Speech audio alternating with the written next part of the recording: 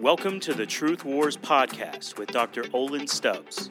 If this podcast has encouraged you in any way, we'd like to ask you to leave a review for Truth Wars on whichever platform you listen on. Now, here's Olin. Father, would you hear our prayers right now?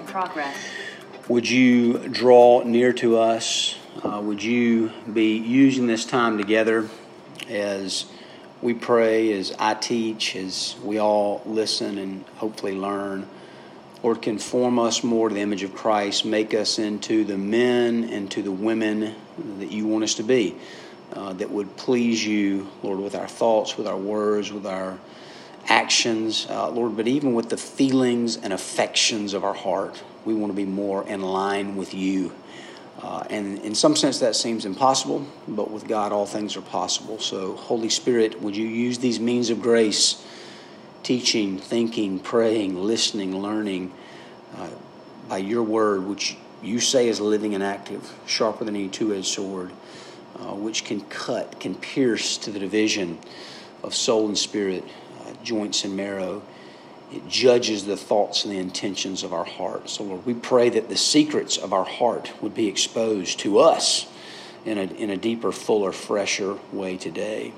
And where we need to be convicted, we would be convicted. Where we need to be encouraged and uplifted, we'd be encouraged. Lord, make us into the ministers you want us to be. We pray all this in Christ's name. Amen. Okay, 1 Samuel chapter 19, and I'm not going to read every verse there. But this is just setting the context again. And part of what we're looking at today is the idea of David praying against his enemies. So if you wanted to give this one a title, it would be David praying against his enemies. So let's just, again, set the context. 1 Samuel chapter 19 and skip down to verse 11. Then Saul sent messengers to David's house to watch him in order to put him to death in the morning. But Michal, David's wife, told him, saying, "If you do not save your life tonight, tomorrow you will be put to death." So Michal let David down through a window, and he went out and fled and escaped. And then skip down to verse 18. Now David fled and escaped, and he came to Samuel. Okay, now Samuel was the prophet. Remember, in the Old Testament, the prophet was like the mouthpiece of God. When the prophet spoke, that was God speaking. So David is in this very hard situation. At this point, he is serving in Saul's court. This is after he has killed Goliath, and he's been serving in the military. He's been rising in the ranks of Saul's troops, so to speak. But Saul has become paranoid. Saul has been tormented by a demon. He's beginning to go insane, and he is fearful of David. He probably has some idea that David is going to be the next king, and so he has decided he's going to kill him. He sends the henchmen. His wife helps him. He escapes. So now everybody flip over to Psalm chapter 59, and this is where we're going to spend the rest of our time, Psalm chapter 59, which if you read the heading there, and I think Aaron asked at the end of class last week, how are we to treat those headings? And most commentators that I've ever studied say the headings are trustworthy. They're reliable, to treat them as inspired by the Lord. Even some of them may have been added later, but if they were probably added by people that knew when it was written. And that's why a lot of the Psalms don't have headings. And a lot of what we're trying to do in this class is look at the Psalms that do have headings so that we can set them in the context. So we're going to look at Psalm chapter 59, which is really David praying against his enemies. Now, let me say two things by way of introduction before we dive in here. The reality is there are a lot of psalms like this. This is not the only psalm where you find David praying against his enemies. And I had a buddy who was in seminary, and he was having a hard time with the languages, specifically Greek. And so every time he would have to read a book, and if you ever take a lot of seminary classes, a lot of the books, it's not just like the books in Greek class. It's like a lot of the books and Bible commentaries you'll read will start using Greek words and talking about Greek phrases and prepositions and stuff like that. And he was just having a hard time. So he said, as I'm reading any book for any seminary class, if I get to a page and there was a Greek word on it, I just skip the whole page. Well, obviously, this guy did not do very good in seminary. I think he ended up, he's going for an MDiv, and he said, I'm not doing that anymore. He lowered his degree, and I'm not sure he ever finished, and didn't end up using that degree at all. Here's my point. I think a lot of people, when they read and study the Psalms, they have the same idea about what we call the imprecatory Psalms, which is just this big word that means when David, in a sense, is praying for God's wrath to come down on his enemies, because we don't know what to do with it. We don't like it. And a lot of us honestly and genuinely think that can't be right for New Testament believers to pray that way. So we just skip it. We don't pray it. And the reality is you start skipping a lot of Psalms when you do that. And so you're missing a lot of God's word. That's not a good thing. Okay. I want us to try to go deep this morning in this one Psalm to try to understand some of the principles about how and why David prayed this way and the right ways that we should even pray this way, even on this side of the cross. Okay, so the first point here in Psalm 59 would be, deliver me. In a sense, David is crying out to God saying, deliver me, and the sense that he gets and that we should get is that God is listening. God is listening to him. Okay, so just the first 4 verses. Psalm 59, starting verse 1. Deliver me from my enemies, O my God. Protect me from those who rise up against me. Deliver me from those who work evil, and save me from bloodthirsty men. For behold, they lie in wait for my life. Fierce men stir up strife against me. For no transgression or sin of mine, O Lord. For no fault of mine, they run and make ready. Awake, come to meet me and see. Okay, just from those first 4 verses, let's have a brief little discussion here. Is there anything that we don't like about those verses? Is there anything from those first 4 verses that might make us say, I'm uncomfortable praying those words, putting those words in my own life, in my own prayer life? I think when he says awake. Okay, when he says awake, that sounds offensive, right? I mean, that sounds like he's saying to God, you're asleep. You're not doing a good job, okay? So we think, that sounds almost blasphemous to pray that way, okay? Now just pause for a second. Yeah, he says something similar in Psalm 3. He says something similar in Psalm 3? That's right. Arise, O Lord. Arise, O Lord. Get out of bed. Where are you? Why aren't you on the throne? I mean, that's the implication. Why aren't you doing your job? Now, we can all understand, well, that's a seemingly bad way to pray, and yet it's in the Scripture. So, how is it a good way to pray? Why would it be a good way to pray?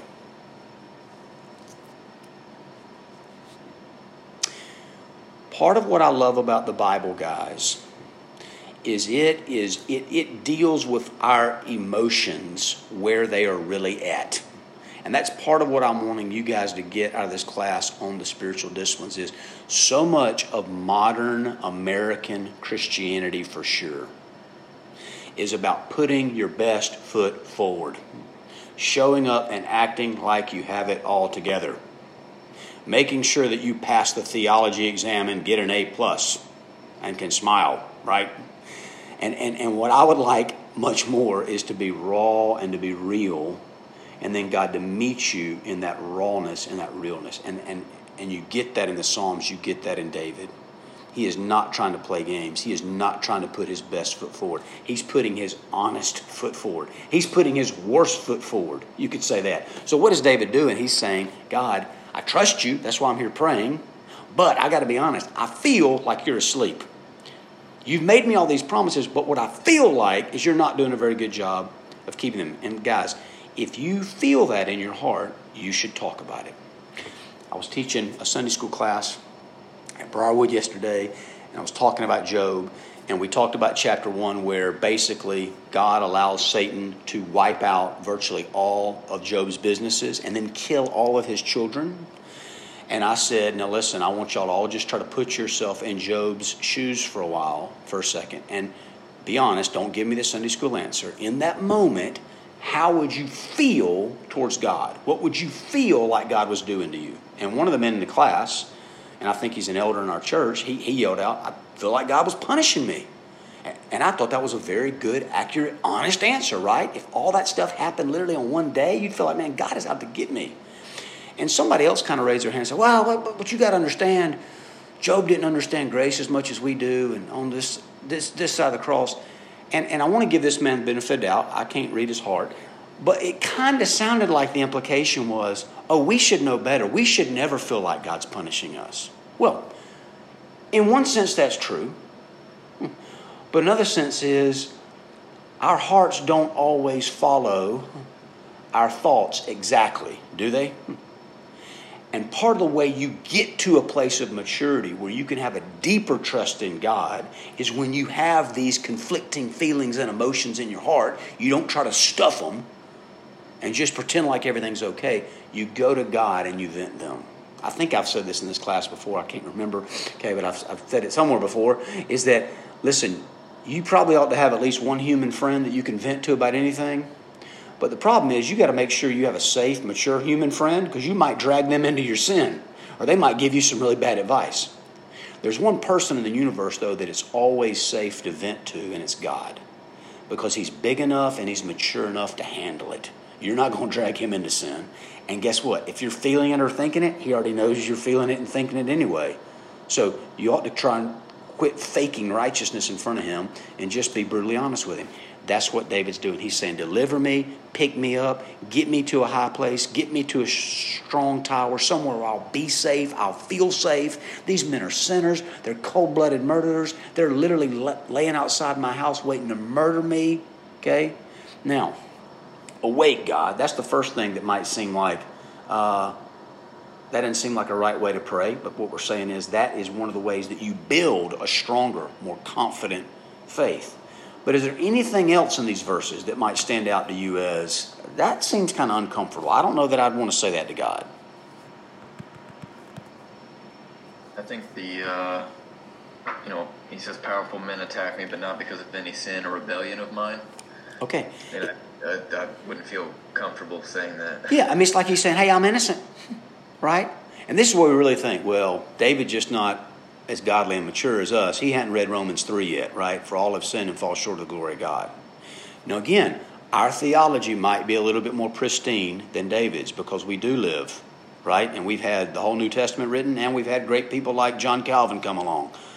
But let's don't throw stones at David too quick, because God did choose him to write part of the Bible, and he didn't choose any of us to do that. What does David mean when he says something like this? It would be like this, okay? Imagine that you walked outside to get in your car after this is over, and the police were standing in your driveway with your neighbor, and your neighbor was irate, and your neighbor's pointing at you and saying, that guy broke into my house last night and stole some of my stuff. What would you say in a visceral moment? You say, no, I didn't. I'm innocent of these charges. I've never broken into that guy's house. I never thought about breaking that guy's house. I don't even want any of his stuff. You would not in that moment be saying, I am sinlessly perfect. I could be the Savior of the universe just like Jesus because I've never had one sinful thought my whole life. You're not saying that. You're saying in this specific incident, with this specific person and the specific thing they are charging me of, I am innocent. And that's what David is saying.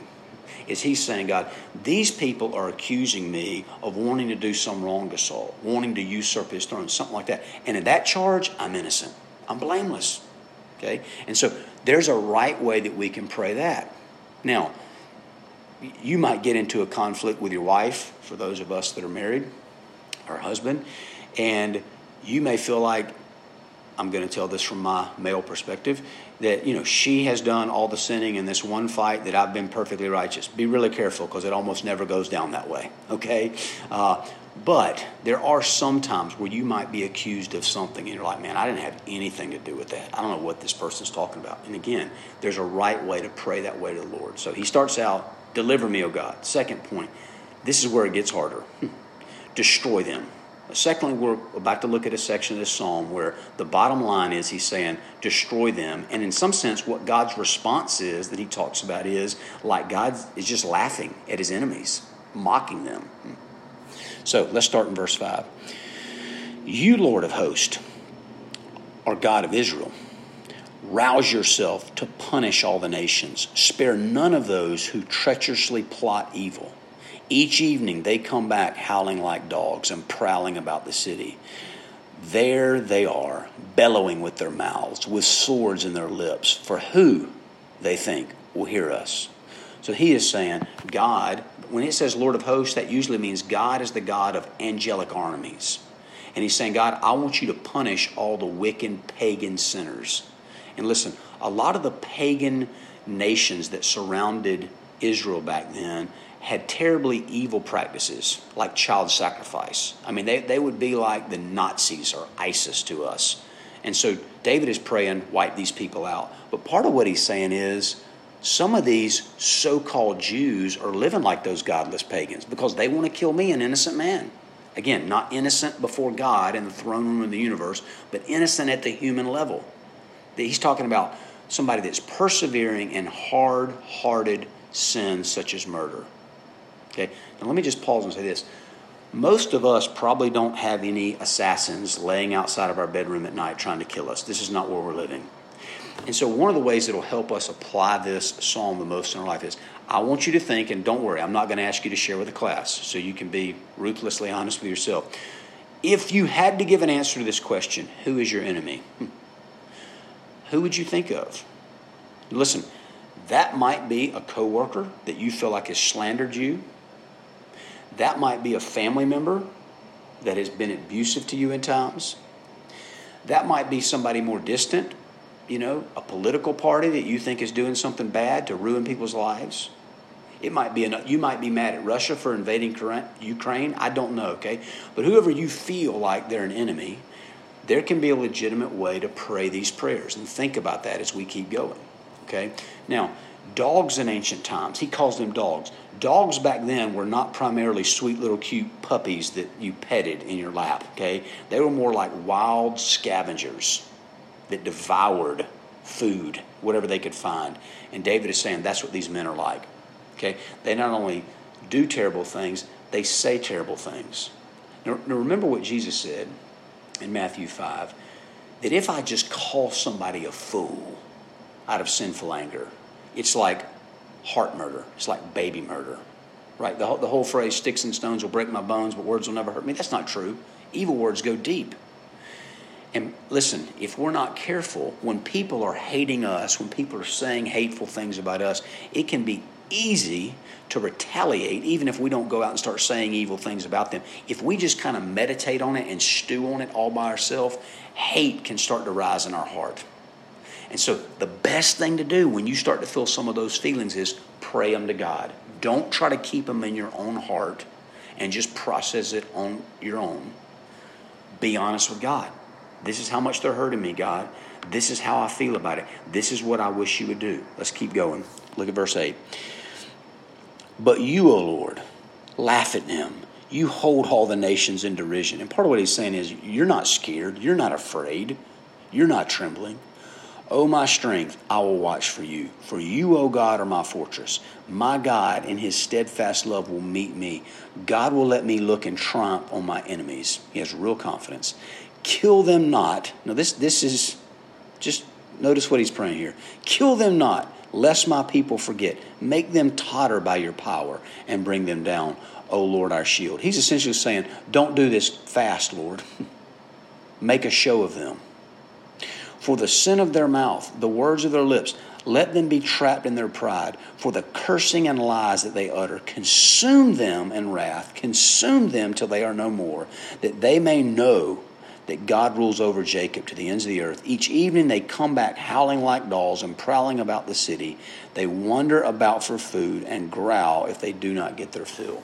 Okay, now, again, in verse 9, when he makes the statement, O my strength, I will watch for you, O God, are my fortress. He's saying, I'm not necessarily running away to hide in a cave as much as I'm running to you in prayer. And even running to Samuel, I'm running to your word.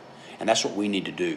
When we feel overwhelmed, when we feel attacked, when we feel maligned, when we feel slandered, we should primarily run to God in prayer and to his word to listen. Okay? Now, part of what David's doing here is there probably was some temptation to be fearful, to be weak, to be terrified. But with the eye of his mind, the eyes of his heart, he's staring at God by faith. And he's seeing how confident God is, and that's making him feel more confident. Does that make sense? Let me tell you a little story that may bring that home.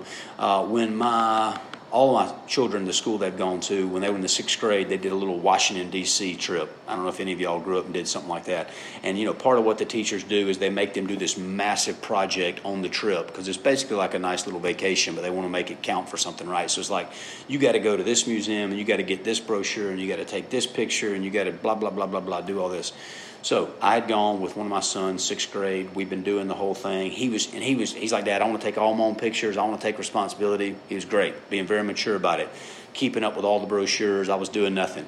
And the last day we're there, we go to the last museum. He's getting everything. We get on the bus. We're driving back to the hotel. It's, probably dinner time at this point. And he realizes, oh no, I took my backpack off with my little notebook, with all my brochures and pictures, and I left it at the museum. And he starts to panic. And his little mind is rolling. What are we going to do? The bus is rolling. We've got like 6 buses, and he's talking to me, and he's crying, and can't we go back and get it? And I realize the museum's closed. As we were walking out, it's closed, and there's no way we're turning around 6 buses for one kid's backpack. But I'm also realizing, number one, worst case scenario, if he flunks this project, it doesn't really matter, right? Who cares if he flunked one project in the 6th grade? Nobody will ever know in the grand scheme of things. And then number two, worst case scenario, I'll wake up in the morning, I'll Uber back to the museum, I'll get the book bag, I'll meet the buses, everything will be fine. But he can't see all that at that moment. In his little 6th grade mind, it's like his world is coming down. And he's just panicking, he's crying. And in some sense, I'm just saying, hey, buddy, calm down. In some sense, I was so calm, at first, it offended him. It made him think I didn't care. I wasn't active. I wasn't going to try to help him. Now, just pause and think about how that relates to our relationship with God at times. God is so calm about the troubles in our life. Sometimes that's why we're saying, why don't you wake up and do something, God? And God's saying, I got this. Why don't you chill? Okay? And part of what we have to do is, with the eyes of our heart, we stare at God's confidence until his confidence starts to become our confidence. And that's what David's doing in this prayer. And that's what my little 6th grade son did. We're on the bus, okay? He's trying not to panic too much, cry too much, so his friends won't know what's going on. And so I literally had to get down on my knees right in front of him and say, buddy, look me in the eyes. I promise I'm going to handle this. Nothing I can do tonight. Not going to get fixed tonight. I will fix it tomorrow. There's nothing to worry about. And then once he saw how serious I was and I was involved and I had a plan, he started wiping the tears out of his eyes. He got happy. He went back to the back of the bus, started laughing, having a good time with his buddies again. But he had to realize, no, Dad's here. Dad's in control. Dad has a plan that I may not fully understand or get, but I can trust Dad. That's so much, guys, of what a good prayer life is. It's not just going through the motions. It's not just checking a box saying, I spent 30 minutes today and I interceded for 80 different people by name, so I get a star on my little notebook. It's meeting with God in an emotional way and taking oftentimes my negative, sinful emotions of fear and worry and pride and anger and whatever it is and kind of dumping them, emotionally vomiting on God, and then saying, help me, Father. Make me joyful because you're joyful. Make me happy because you're happy. Make me confident because you're happy. Make me peaceful because you're peaceful. And I want to be like you. Doesn't happen in an instant, but if we persevere in prayer. One of my favorite promises in the whole Bible, do not worry about anything, but in all things by prayer and petition with thanksgiving, present your request to God, and the peace of God which transcends all understanding will guard your hearts and minds in Christ Jesus. It's one of my favorite promises, because when you're overwhelmed with worry, if you'll persevere in prayer, there's a promise that eventually peace will come down almost like a fortress around your heart. It won't make sense, but you'll be freed up. Okay, that's how David's praying. Okay, verse 11 can be a harsh verse, but think about what God did with Pharaoh. God basically drew it out with Pharaoh and all the different 10 so-called gods of Egypt and exposed them through different plagues to get more glory for himself and to give more confidence to the Israelites. And in a sense, that's what David is praying that God will do in defeating his enemies. Okay? Verse 12, give them what they deserve. Nothing more, nothing less. He's praying for justice. Verse 13, eradicate these wicked men from Israel. Why? Why? So that everybody will know that you're real. You're a real God. You do care about justice. You're not asleep on the throne. This is ultimately not just about David's comfort. It's about the glory of the one true God. Okay, and then verse 15. Okay, this verse implies, they're going hungry. They're not getting what they wanted. They're whining. Okay, they're like Saul's men that were constantly trying to catch David, as you see all through 1 Samuel, and they never could. Okay, now let's go a little bit deeper on this again, because this is where it can get really hard. Man, he's praying for God to kill people, basically.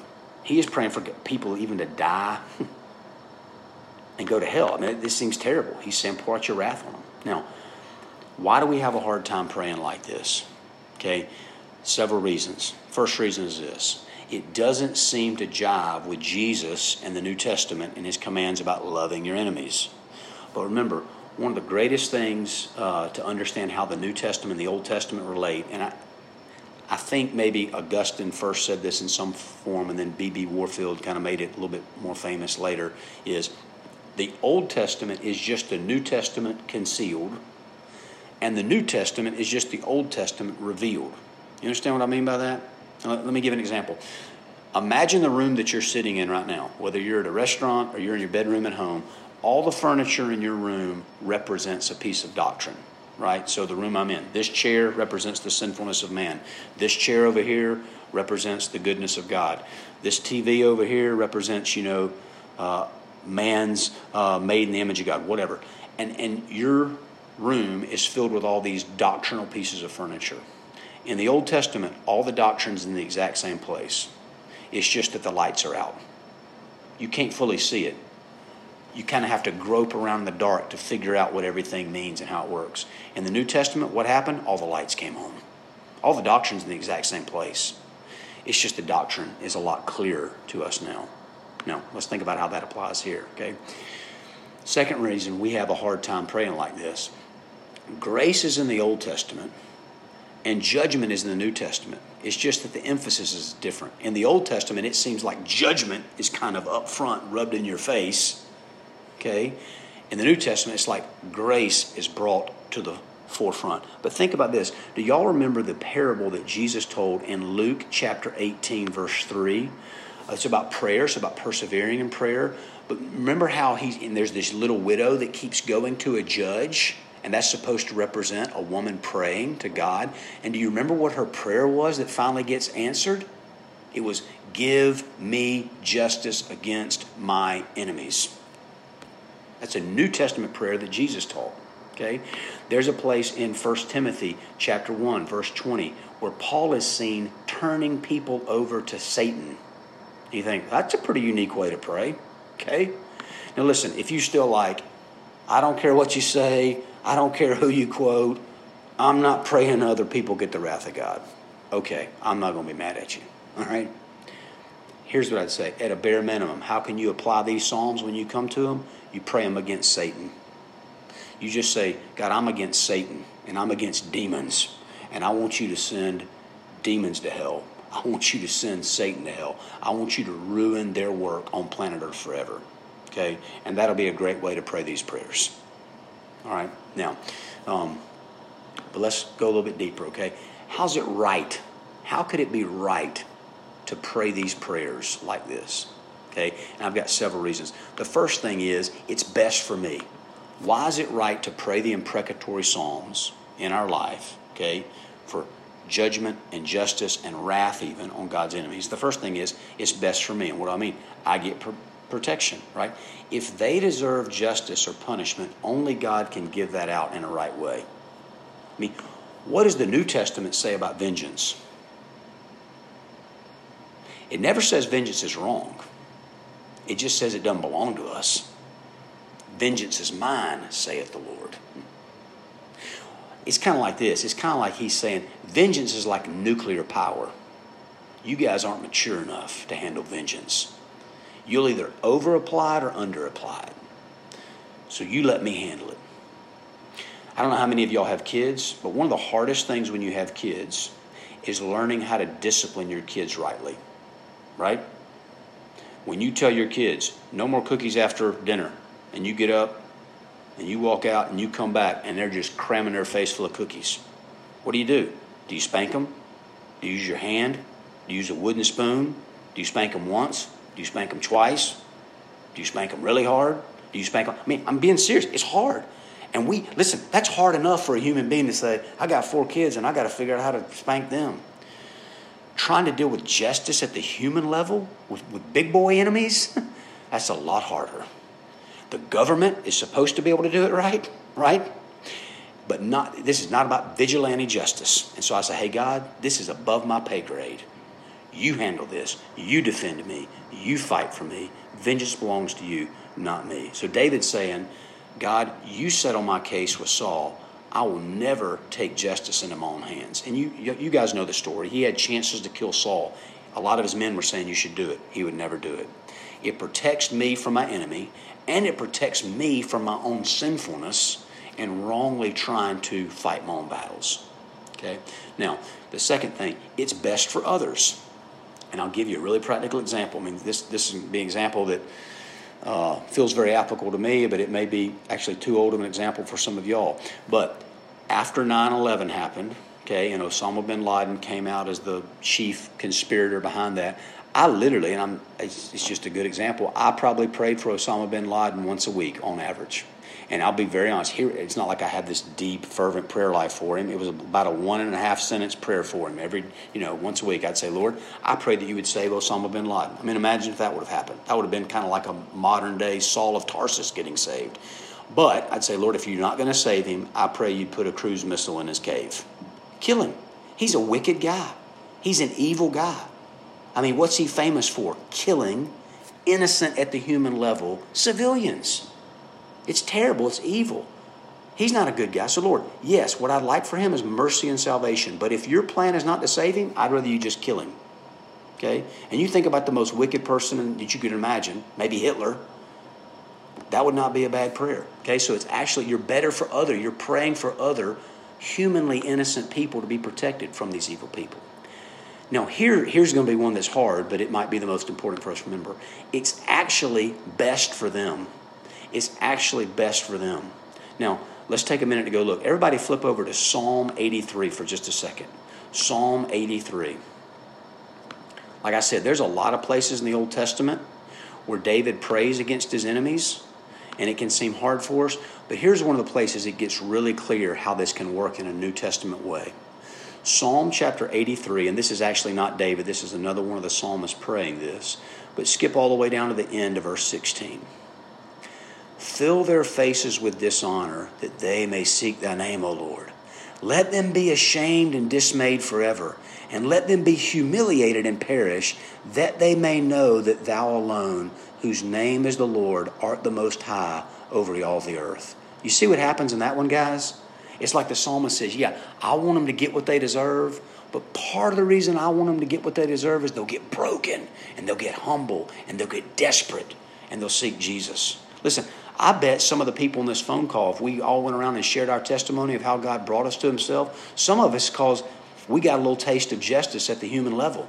We got some painful consequences of some of our sin, and it woke us up, and we said, I better go seek Jesus because my life is miserable. And sometimes that's what it takes to get people's attention. Okay? And we've got to be willing to pray like that.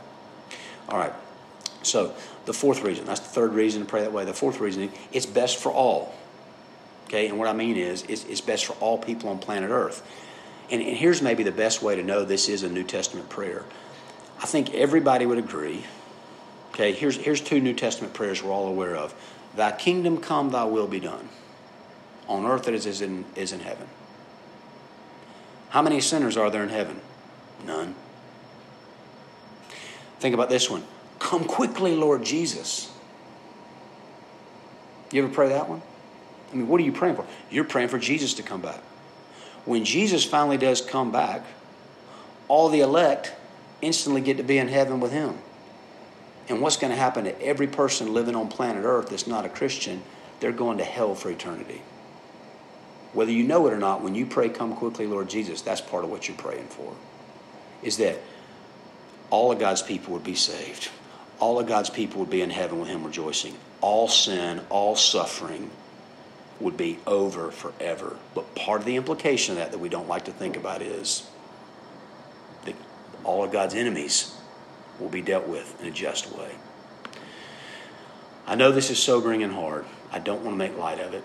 I think the best way to pray is kind of like I said, the example of Osama bin Laden. God, what I pray is you'd have mercy on everybody. What I pray is you'd save the whole world. What I'd pray is you'd bring a revival and you'd reach every tongue, tribe, and nation, and you would just do something supernatural at end times and give everybody the gift of repentance. Let everybody on planet Earth be saved. But whether you're going to do that or not, come quickly, Lord Jesus. Come back.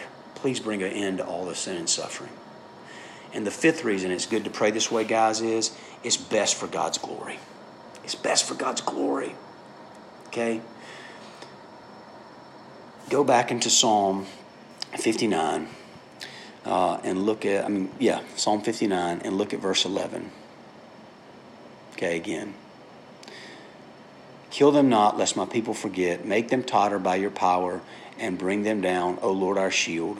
Okay, back to verse 13. Consume them in wrath, consume them until they are no more, that they may know that God rules over Jacob.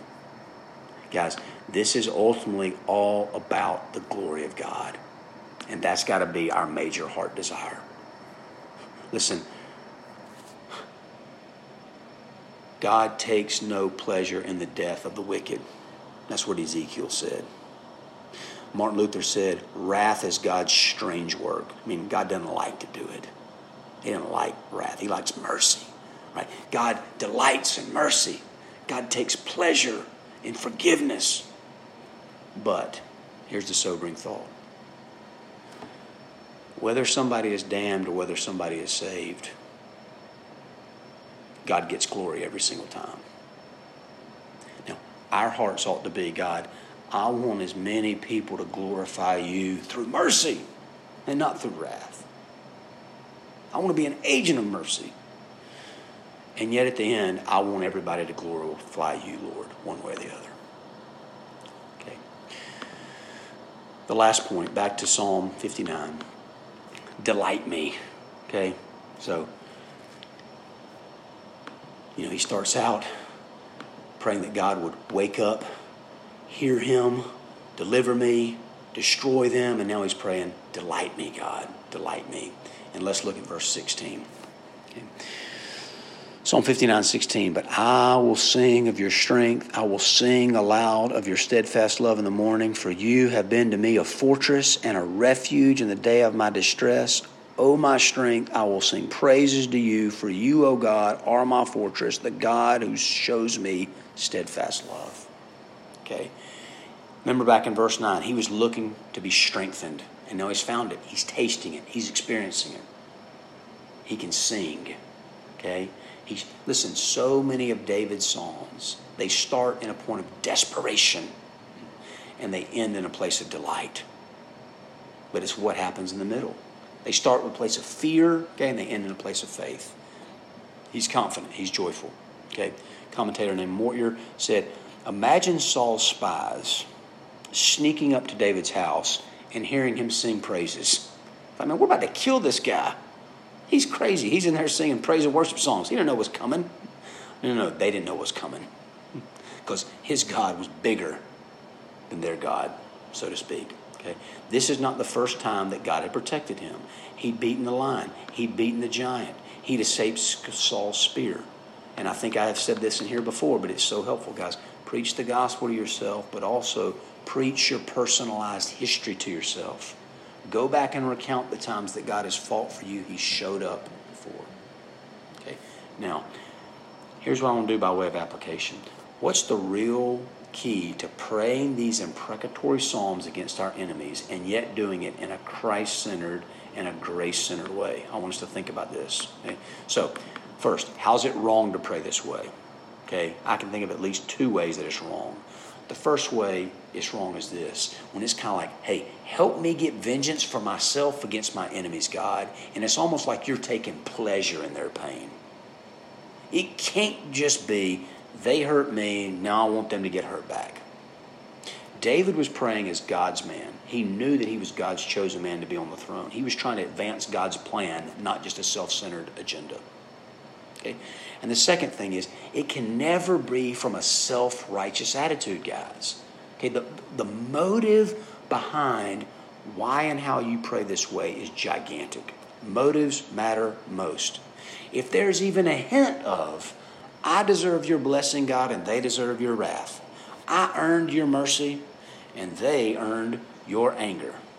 I merited your goodness, and they earned the bad side of you. You've missed it. Okay? There ought to be, if we're ever praying this way, almost this trembling kind of humility that says, I'm shocked, God. It doesn't make sense. I used to be one of your enemies. I used to deserve hell. In fact, if you took the blood of Jesus off of me right now, I'd be blown into hell right now. I still can't merit your goodness. And yet, you have made me great and mighty promises in Christ. And so, as insane as it might seem to me, in my ongoing struggle with sin, I still come in and cash in on that promise. I don't deserve your mercy and care, but you've promised it, so I'm asking for it. Look back at verse 17 again. O my strength, I will sing praises to you. For you, O my God, my fortress, the God who shows me steadfast love. And the word there for steadfast love, that's in the ESV. Some translations will translate it loving kindness. It's about God's covenant faithful love, his covenant love. Okay, that's the foundation of all of this. It's the last word in the psalm is about God's loyal love. That he made a promise to bless Abraham in Genesis chapter 12, verse 3, and all of those who are righteous by faith, and curse those that cursed him. And David is praying a lot of that promise. Okay, now, it will be helpful as you're thinking about this psalm, as you're trying to apply it in your own life, that you're thinking, okay, Lord, who maybe do I need to pray this against? Or where maybe am I tempted to pray it in a wrong way? Okay. And part of what is really helpful to remember is there's only one human being that ever lived that could have prayed such prayers with total purity, with total righteousness, and with a total right to pray it. I mean, he didn't have to give any caveats when he prayed this prayer, right? I mean, when the Lord Jesus was on earth, at any point he could have said, hey, God, nuke them. And I have total righteousness, and they have total wickedness in comparison with me. Take them out. And listen, he had plenty of opportunities to pray that way. The main time, the most obvious time to pray that way would have been on the cross. When in the midst of his greatest pain and suffering and exposure and weakness and vulnerability, they just were piling on, mocking him. And yet what did he pray? Father, forgive them. They don't really know what they're doing. They don't really get it. His heart chose mercy. Now, guys, that ought to mean at least two things to us. One, I know this has been a hard, heavy, sobering lesson. I don't want to make light of that. And if any other religion was trying to teach this, I think I would utterly reject it. But part of what makes it a little bit more palatable is because it comes from the one religion in the universe that our God decided to step down and taste all the human suffering we'll ever suffer. And for his own people, he suffered even more. Because he literally suffered the hell and wrath of God for billions of sinners on the cross. He's such a humble God. He's such a gracious God. If he was willing to do that, it's hard. I'm not saying it's impossible. It's a lot harder to get mad at him that he would ordain there be prayers like this. Okay? So listen, the wrath that I justly deserve, it came down on Christ for me. So now in a sense, I can hide. He's my fortress. His side was split open for me. I can hide in him. Right? His death, his resurrection, that's my fortress. That's my stronghold. And there ought to be a sense that I'm so awed by Christ's love and sacrifice for us. Not that we never pray for wrath, okay? That would be to contradict everything we've said. But even when we are brought to a place where we think maybe this is the right time to pray these imprecatory psalms, we do it with such gentleness. We do it with graciousness. We do it with tears in our eyes.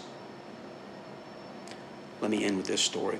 I heard Sinclair Ferguson tell this story a few years ago of two Scottish preachers, okay, that on Sundays after the morning service they would meet and just kind of have fellowship and maybe share a meal and talk about how the sermon went. And these two Scottish men met, and one of the pastors asked the other ones, "What'd you preach on today, brother?" I'm not going to try to imitate the Scottish accent. And he said, I preached on hell today. And His brother just responded to him and said, "Were there tears, brother? Were there tears?" And that has always been a sobering comment for me. He wasn't asking, were there tears in the congregation? He was saying, were there tears in your eyes while you were preaching about the wrath of God? Listen, if we're going to be faithful ministers, we've got to be willing to talk about the wrath of God. We've certainly got to be willing to pray about the wrath of God. But we should never do it in an arrogant, condescending, know-it-all, self-righteous, looking down on the other people that I don't like. It ought to be with this humble, shocked, and awe. I can't believe God even lets me participate in this conversation. Gentleness, hopeful heart that all would be saved. And yet a sober-minded, realistic heart that some are going to suffer. And I've got to be honest about that in the way I communicate with other human beings and even the way I communicate with the Lord in my prayer life. Let me pray for us. Father, we're so unworthy. We're unworthy to know you. We're unworthy to call you our Father. We're unworthy to read your word, to understand your word, to apply your word, to be able to pray, to be able to talk to you, to be ambassadors of the message of reconciliation. God, it's a sobering task. It's an awesome task. It's a privileged task. Grow us up in faith. Help us understand you and your nature and your character more so we can pray this way, so we can live this way, so we can preach this way. Give us fruit for your glory. Have mercy on the nations. We do pray that you would come quickly, Lord Jesus. In our lifetime, Lord, we pray that you would be reaching every tongue, tribe, and nation and using us to get the gospel there. We pray all this in Christ's name. Amen. Thank you so much for listening to today's episode of Truth Wars with Dr. Olin Stubbs. If you have any questions for Olin, please email him at olin.stubbs@campusoutreach.org.